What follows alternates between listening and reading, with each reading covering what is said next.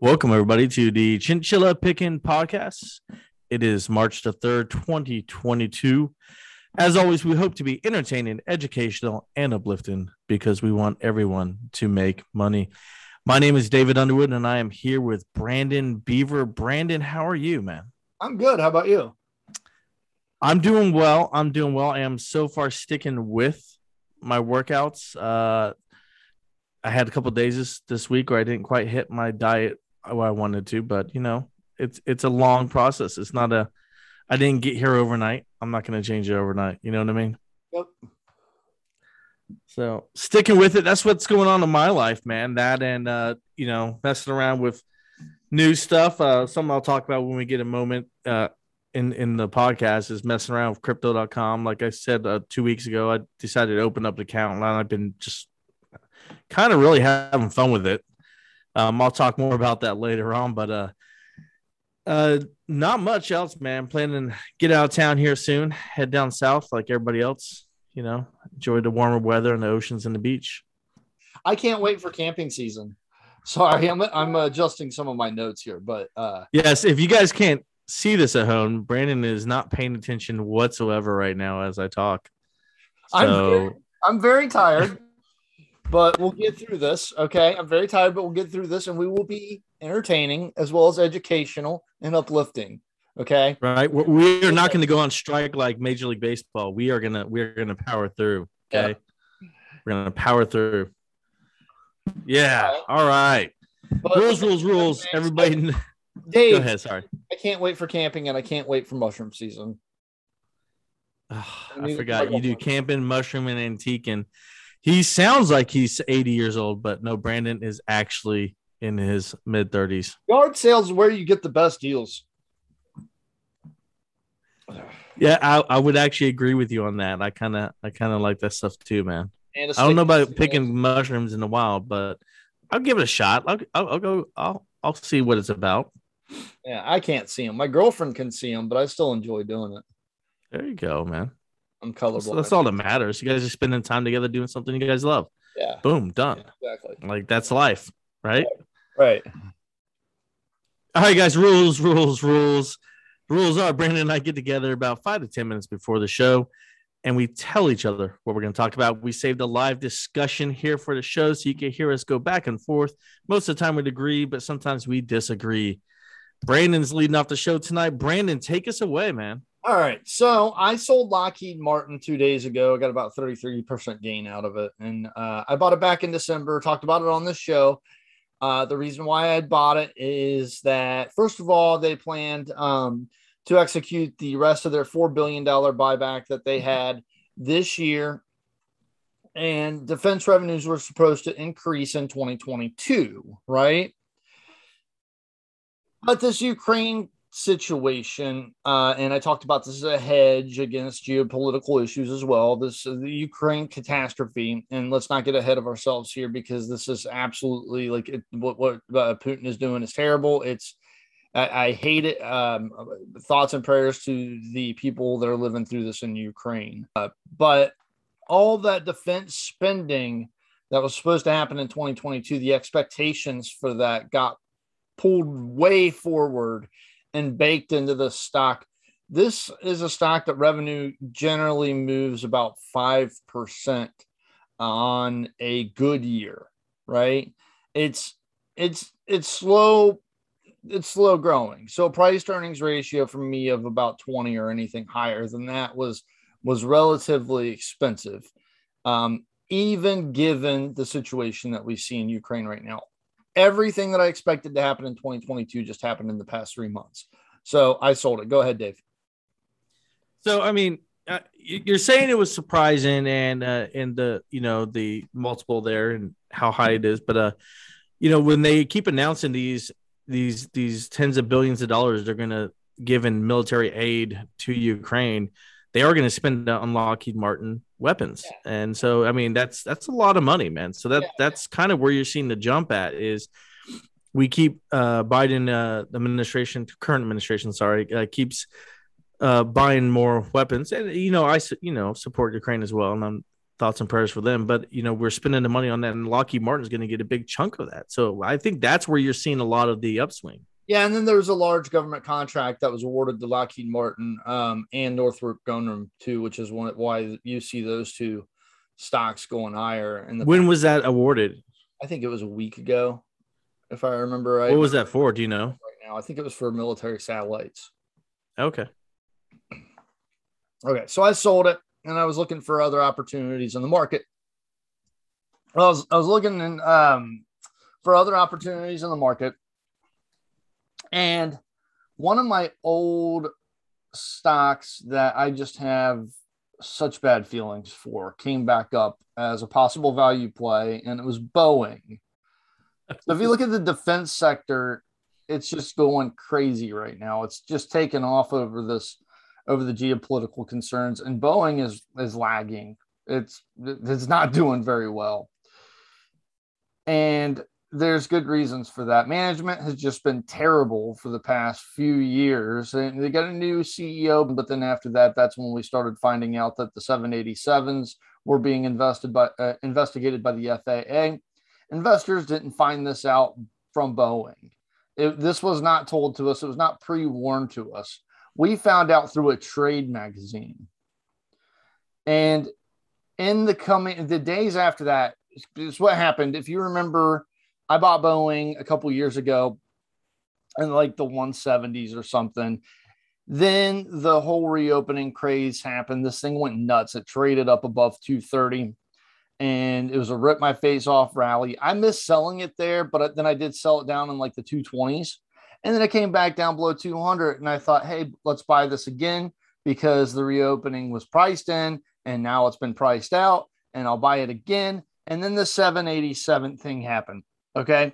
And then I wound up having to be more of an expert on aircraft parts than I ever wanted to, because all these news stories kept coming out, kept breaking about what the new problem with the 787 was.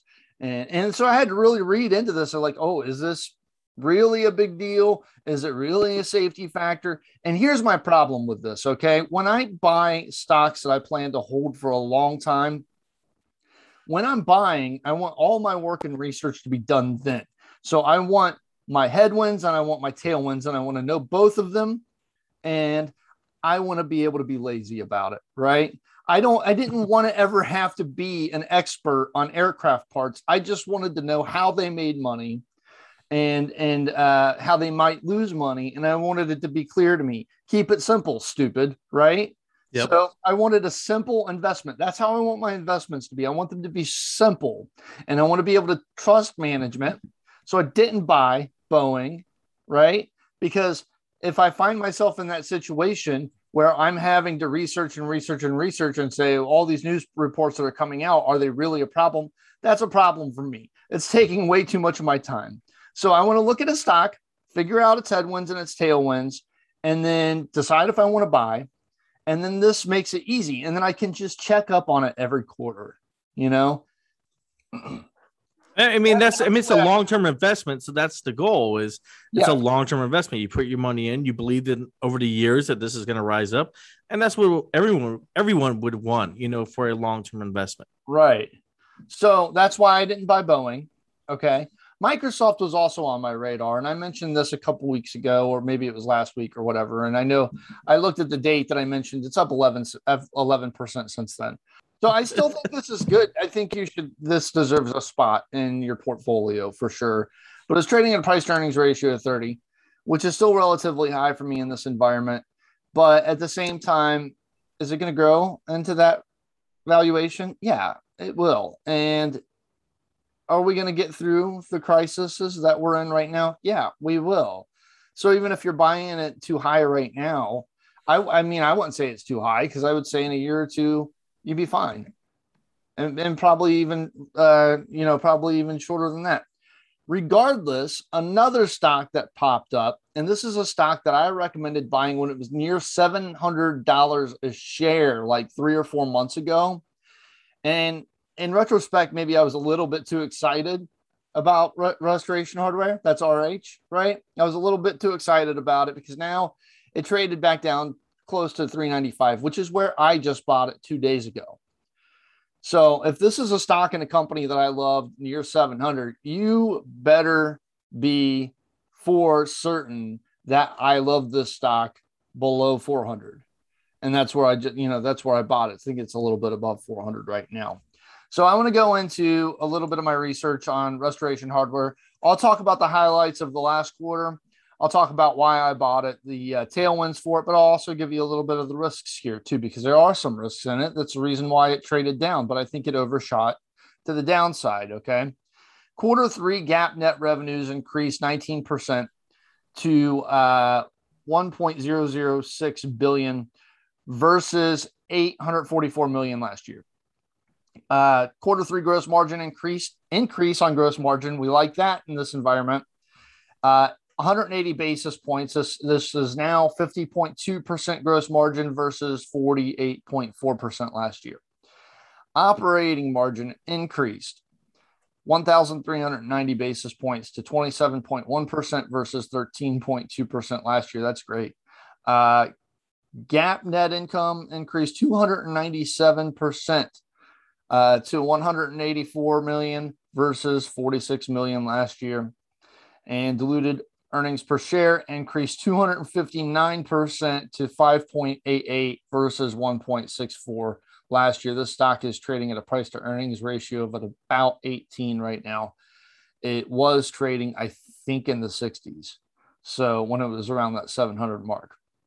And they announced a few things too. They talked about the opening their first Restoration Hardware, or RH, whatever we're going to call it, guest house in New York. They said this is a revolutionary new hospitality concept for travelers seeking privacy and luxury in the $200 billion North American hotel market. And they also announced the unveiling of the World of RH, which will be a new digital portal presenting our integrated ecosystems of products, places, services, and spaces, all designed to elevate the RH brand and communicate our authority as a thought leader, taste, and place maker. So this is another thing where we're going more digital. I've talked about the future of retail, and the future of retail is digital, even for companies like RH who don't do a large percentage of their sales online. They also announced RH Media, which will be a content platform that will celebrate the most innovative and influential leaders who are shaping the world of architecture and design. This is about building more brand awareness in RH. So when you think of RH, you think of luxury, and then you're going to think of these influential and innovative leaders. That's what that's about, right? I think of retail with the very little e-commerce side is what I think of when I think of RH. So I hate to be the negative Nancy here, but I mean, honestly, you don't need it. I mean, so this is a luxury brand, and luxury brands, and even so people talk about, are we heading towards a recession or not? I don't know if we're heading towards a recession. I don't have a crystal ball in my hand, and even if we are, it's probably not 2008 over. 2008 is a once in a lifetime thing. Hopefully, most likely. Recession could be much more benign than that. But anyways, most luxury brands, whether it be Tiffany's or whether it be RH, they're a lot more insulated from the effects of a recession because they rely on people who are already wealthy as their consumers, right? So it's not going to hurt them as bad, generally speaking. So you're not concerned then, is what you're saying about any risk there? So here's my thing about recessions and stuff. Because I mean, you just said like you like to know what all the headwinds are before you purchase a stock. So my question is, what are the headwinds? So these are headwinds that I can see, right? Yeah. And the biggest one right now, 65% of the products are manufactured overseas, particularly in southern China. So the geopolitical headwinds with southern China. If relations sour even worse with China, then that's going to be a major headwind for RH, as it will be, by the way, with so many other companies like Apple, for example. Apple's a large percentage of their ecosystem and their sales comes from China. So, this isn't particular to RH here, and I do think that they could be nimble enough to maybe move past that if it did happen. But I don't have a crystal ball. I can't predict a recession, but I can tell you what stocks are most likely vastly undervalued, and I think this is one of them. They said here that their plan to open immersive design galleries in every major market will continue to unlock value of their vast assortment. This could generate revenues of $5 to $6 billion in North America and $20 to $25 billion globally. They see their plan to expand RH ecosystem globally as getting them into a market opportunity that represents $7 to $10 trillion total. And they say a 1% share. If they were even to get a 1% share of that market, that would represent $70 to $100 billion. Yeah, but they're in a specialized part of that market. So that market is talking about the whole furniture industry, correct? And if they're talking about the whole furniture industry, but they're only appealing to the top end sector, then they're not going to get that. You know what I mean? It doesn't here. It does not differentiate between the wealthy and the middle class or anything like that. So that's a good point. But and we can get. I'm not saying Restoration Hardware is not a good buy. I'm indifferent. I you know me, I don't like calling retailers. For me, I like to stay out of retail. I prefer the companies I trade. But you know, I'm just questioning you because I want to make sure that you know if you're calling a stock for our listeners, I want them to hear everything all about this. Like, what are the possible headwinds? So what could be wrong? I mean, what's going on with this? And then because I know I see the positive, I see the way the company's going and what they're growing by what you're telling me here. So I mean, I see the positive. So why do you not buy retail? All right, Brandon. So why I don't want to buy retail stocks, man, it's the same store sales. It's the uncertainty. It's real estate. There's so much into it that there's so many things that could go wrong. It's the mood of the public. It's all those things underlining. I like the stocks that I follow. You know, because I understand them. I know them. I'm comfortable with them. I like knowing where a company is going to be going. Based off its fundamentals. Like I always trade NVIDIA, right? NVIDIA doesn't sell to customers. NVIDIA sells to businesses. Yeah. And so I like companies like that. I prefer companies like that. And that's kind of why I stay away from retail. It's not like I don't follow. I watch the earnings calls. I listen to the reports, but you know, I don't trade it. Not unless I'm 100% sure. Here's why I won't buy most retail stocks right now. And it's because their net margins are so thin. They're not above 7.5%. Oftentimes they're not anywhere near it. And if your net margins aren't beating inflation, then you're not gaining any purchasing power and you're not getting any new wealth, right? Restoration Hardware, their net margin is at 18%, which I consider relatively safe and actually a really good number for retail. And that gross profit margin being in the 50%. I see no problems here. In regards to inflation, it will be a mild headwind to them, but not like it will be and is to companies like Walmart and Target, even though they just reported decent numbers too. They're not keeping up with inflation on the net margins, but RH is. So, and with the success of RH, man, I never mind. I just feel like there's going to be a lot of competitors jumping in there. Well, they've been around for a long time. When you know. They have been around for a long time. Yes. So I don't know. That's just my I don't like retail just because of all. There's just too many moving parts for me, man. Gotcha. I'm a simple guy. I'm not that smart. You know, I do what I do. Yeah. Well, I get on here and I just talk about oil every single week. Yeah, that's all I do. I was happy to buy this stock. I think the headwinds are relatively predictable. I don't have like I said, I don't have a glass, you know, I don't have a crystal ball in front of me. I can't predict what the macro is going to bring completely. And I can't tell you what Russia is going to do. I can't tell you if Ukraine is going to be conquered in a week or a month, or if it's not going to be conquered at all. Can't tell you if there's going to be a nuclear war, but I can tell you what the stocks that I think are undervalued are, and that's where I'm going to put my money. So, and that's what's funny, and that's what's different about you and I and our trading, our investing strategies is like, there was a point in time where, Brandon and I once worked at the same company together, and I left and retired, and I didn't work a job for a while.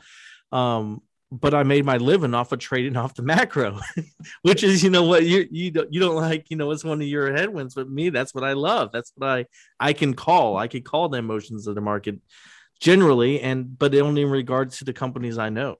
Yeah. And I stick with what I know, and I stick with the companies I know. Well, but it's just funny that we have two different trading strategies. I made this decision to buy it. And then after that, I was looking more into it after I bought it.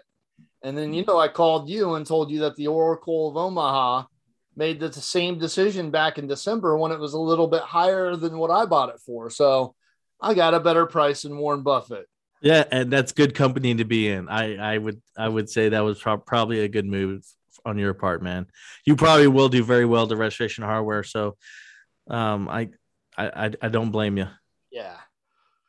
What else you got, man? So I just like to monitor my investments. Like when I have these long-term investments every quarter, I like to, the report card comes in for the company. I read the earnings report. I read the financial statements they put out. I listen to the quarterly calls, and that's what I like to do. I don't want to have to go back into buying Boeing and then worrying about if a new aircraft is going to have problems and how we're going to find out about it. And it was just such a headache. Such a headache. I mean, here's the thing with Boeing, Airbus, and some of these other planes, with Russia and Ukraine fighting each other in the air, because guys, Russia does not control the skies over Ukraine. There is an actual air battle being fought all the time. I heard like a few days ago of a Ukrainian pilot that shot down 6 Russia jets by himself before he finally got shot down. So my point with saying all this is after all this is done, they're gonna have to be buying more planes again. Yeah. And so so there's gonna be a company out there that's gonna be providing these planes, and that'd be a good company to invest with. And is Boeing a good value right now? Maybe, but I tend to want to trust the management, right? Salesforce got on my bad list too last year. This was Salesforce is a good company, man. What are we talking about here? So I don't even remember who they bought last year. They made a big expenditure last year when I owned the stock, and I don't even remember who it was, right? And it was a lot of money. It was $27 billion, I think it was. I remember the number, but I don't remember the company they bought. Anyways, it ate into earnings per share. It had an effect on the stock price. It was all relatively predictable once they announced the acquisition, the planned acquisition at the time. And then I went into the SEC reports and I started reading the insider buys and sells. And I found out that Mark Benioff and some of the top board members sold a ton of their stock before their announcement. And it just irritated me. Yeah, and they got to file in advance too, so I don't know. It's kind of questionable. It's questionable. That would irritate me as well. It irritated me when the Cooler CL sold all of his. He sold like 1 million shares in December 31st. That really. I mean, I get it, but still, 1 million shares right on New Year's Eve. Yeah, come on, man. Questionable, and people sell stocks for different reasons at all times. So. I mean, there's certainly no fraud involved or anything. No, because they got to file so far in advance, and they plan it out, and they understand the implications when they do that. So I get it, but it's frustrating as an investor. You know what I mean? Yeah, for sure. I'd also put Snowflake on my buy list now.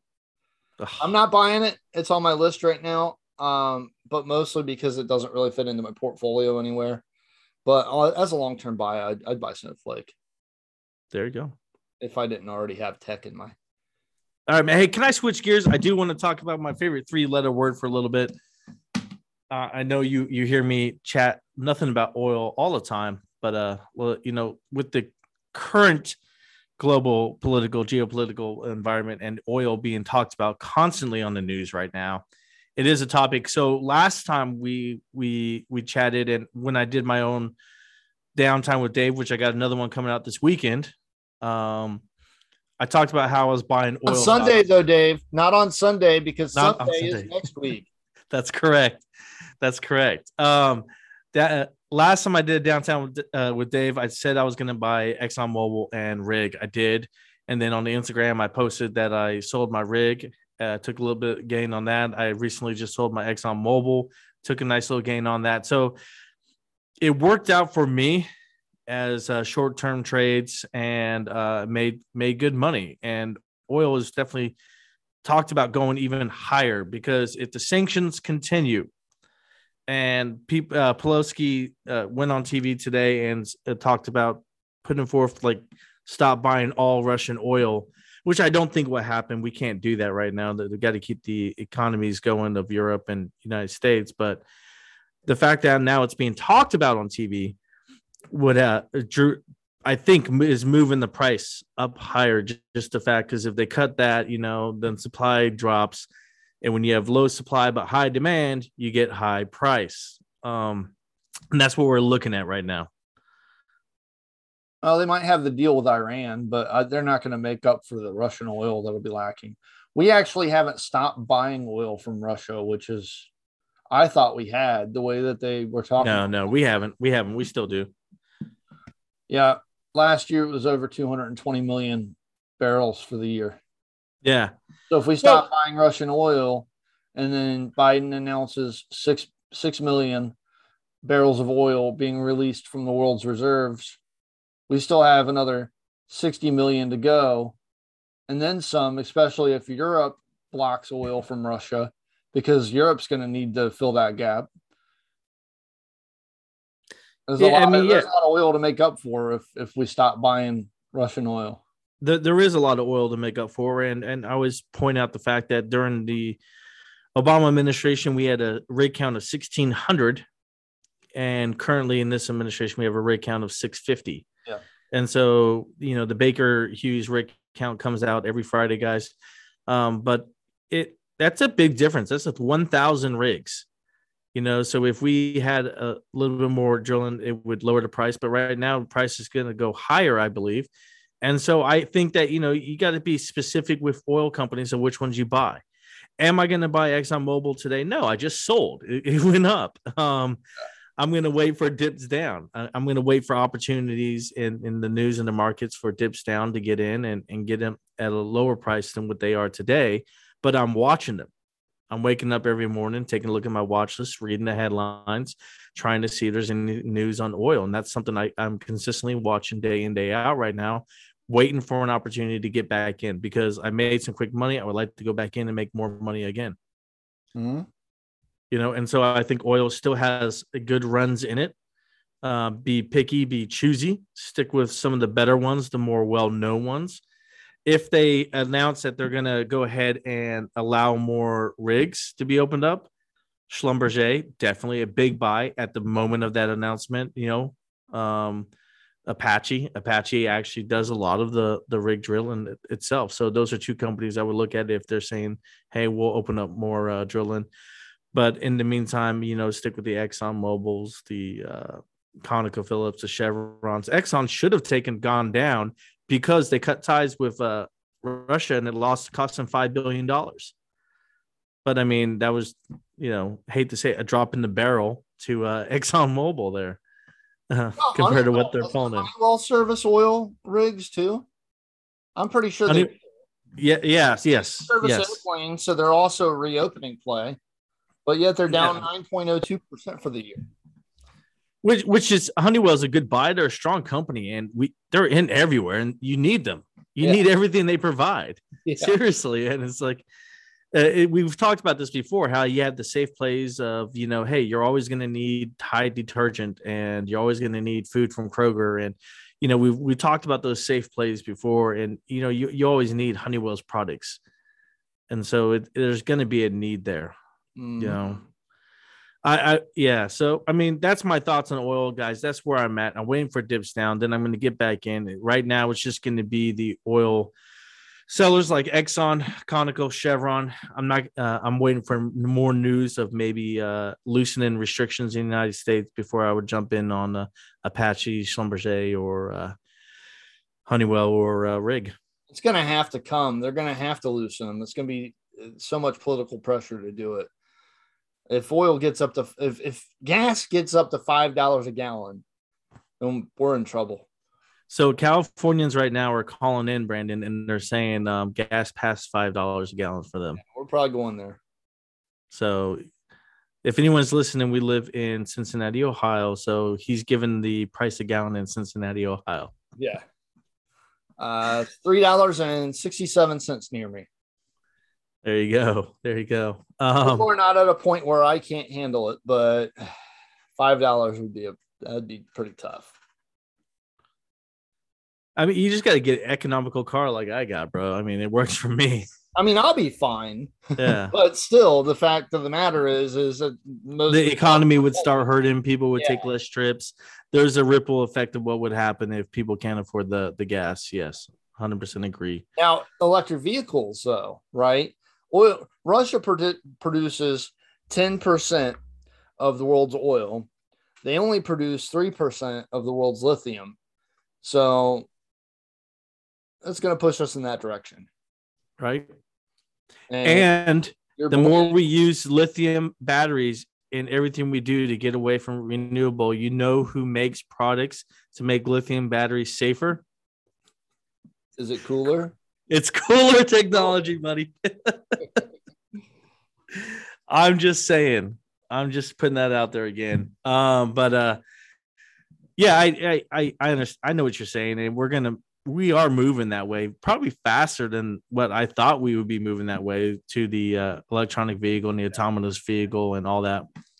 I thought we were going to take huge strides when Didi and Baidu announced that they had autonomous taxis, but then, China really ruined that by putting tough restrictions on Didi and Baidu. That was another one. I really did not want to become that much of an expert on China's foreign policy. Yeah, right. I didn't either. When I made the Didi play, that was not my intention. I was thinking, oh, it's great. Autonomous vehicles don't have to pay people. It's an actual vehicle that's a taxi. You just hop in, tell it where to go. It takes you, it cuts out the human capital element of it, I wound up not doing too bad on Baidu or Tencent. Alibaba was a big loss for me, but it's one of those things where I just, I've learned that once I start going down that route where I start having to investigate things I never wanted to investigate before, then it's just time to move on. It's just time to get out of it, because there are too many other easy, especially now in this market where everything is negative. And maybe we're in a bear market for a year, maybe not, but history shows that we recover from these things, right? Eventually we recover from these things. So there's so many easy stocks out there of great companies that have a lot of money and they're getting beat down, and you can buy those. There's no reason to take any extra risk in a company that has a ton of crazy headwinds against it right now, when you can pick from Microsoft and Restoration Hardware and Meta Platforms, which does have headwinds, but I still like it. But you know what I'm saying? Like, there's predictable stocks out there that have been beaten down that you can put on your buy list right now and just start dipping into. There's no reason to go crazy with it. Oh yeah, 100% agree. I mean, and Brandon, I believe anybody can be taught to find those out and do the research and look for undervalued companies. And, guys, if you're brand new to stock trading, I recommend the book, The Warren Buffett Way, and read it. It reads like a textbook, but it's worth it. It is worth it. I think it's one of the best written stock books out there. Oh yeah. I mean, love it. I like the Howard Marks books that I've mentioned as well, but that's what really got me my base level of education on investing, and you recommended it to me, so thank you for that. Yeah. I don't know what edition we're on anymore, but at that time I think it was like third or fourth edition. So. I still think it's the third, but maybe is it? I was looking at it the other day because I was recommending it to somebody, and I looked it up on Amazon. So, there you go, guys. I want to leave you real quick. last couple of minutes here, I want to talk about some more of experience I've been having with crypto.com. I know I mentioned I opened a new account, all these ads everywhere out there. I want to just give you guys some more updates of me messing around with this thing and trying to see what I can do with it, what I can't do with it. So they have this part where you can earn interest on your money, right? Mm-hmm. You deposit money, let crypto.com hold it for either a flexible term, or they hold it for 1 month or 3 months, and those terms, and you get different rates based off of it, right? So there's a coin out there, cryptocurrency coin called USD coin, and that is just a straight dollar, so it never goes up and down. So there's no risk in owning the USD coin per se, because it's just always going to be $1 for one coin. That's the part of it. Well, right now, for a 3-month term on the USD coin, they're going to pay you 10% a year annual rate, right? If for a beginner. But if you have an account with crypto.com, you build it up, they'll do 12.5% on a 3-month term. So how that works is, like, say I put $1,000 in, and they divvy it up, and it's doing what's 10% in 1 year, 100 divided by 12, let's say 1,200. So now it makes math easier for me, since I don't want to do math. So that's $30 after 3 months. If I had $1,200 and $30 after 3 months, right? So the 3-month term's up, they release your money again. You could put it back in now, and instead of 1,200, you have 1,230, but the exchange rate is still at that same amount exchange rate. What this is something I learned recently. It's called crypto staking, and it's where you're allowing these companies to use your money for a short period of time, and they're paying you interest on it. And it's getting rid of the banks and the middlemen. And it's me, Lyndon, to Brandon, or Brandon, Lyndon to me, and we're getting rid of all these other institutions that make the money off of the interest, and the interest can be paid directly to me or Brandon. And this is something I'm learning about. I'm brand new to it, guys, so I don't know a lot. I'm not a good source of information. I'm kind of messing around with it, but I want to keep you guys updated and let you guys know how it works out for me. The interest gets paid out weekly, so that's not bad as well. So I'm going to throw some money in here. We're going to see how well it does. We're going to see if it holds up to what it says. And I'll give you guys my opinion here in hopefully a couple of weeks. I'll give it a couple of weeks before I let you guys know. I'm looking into another app called Delphia. So I'm sort of just kind of putting a little bit of money into that, see how that works. You basically tell it what your risk tolerance is. And then you can even give it access to your phone if you want to share data with it, so that it can sort of estimate what kind of consumer you are, and how you live your life. And somehow it's going to I guess algorithms are going to predict what your risk tolerance is. And it combines it with the data of everybody else that it takes too, so that it can try to predict the market. But anyways, the way that it kind of separates your market is similar to the way that a 401k would separate your portfolio. Sorry, the way that it separates your portfolio is the way that it, similar to a way that the 401k would. So a lot of it's in TLT treasuries. There's a Vanguard market fund in there for U.S. stock equities. There's gold in it, and you just put $20 into it, and it kind of, or 40 or 100 or whatever you want to do, and it divvies it up automatically, diversifies you based on your risk tolerance and its predictions for the market. So I'll give that a little bit, see how that goes, and then I'll give it a review as well. Look at that, man. And if you guys have any reviews you want us to take a look at, or apps or sites, let us know. DM us. You can always email us at brandonbeaver@chinchillapicking.com. He checks that every single morning, twice a day. Go ahead and send off messaging me on StockTwits if you find me on there. But yeah, I'll check that email. Yeah, StockTwits, Chinchilla Picking, Instagram, Chinchilla Picking. We have a TikTok, but no videos yet. Chinchilla Picking. We everywhere it's Chinchilla Picking. We own that name everywhere. It's follow us, DM us.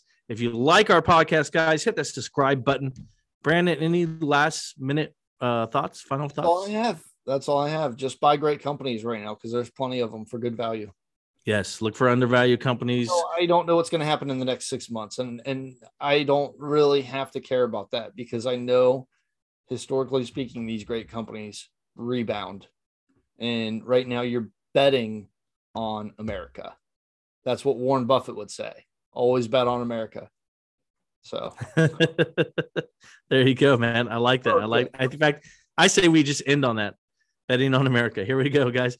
As always, we hope we've been entertaining, educational, and uplifting because we want everyone to make money. Have a good night. Have a good night.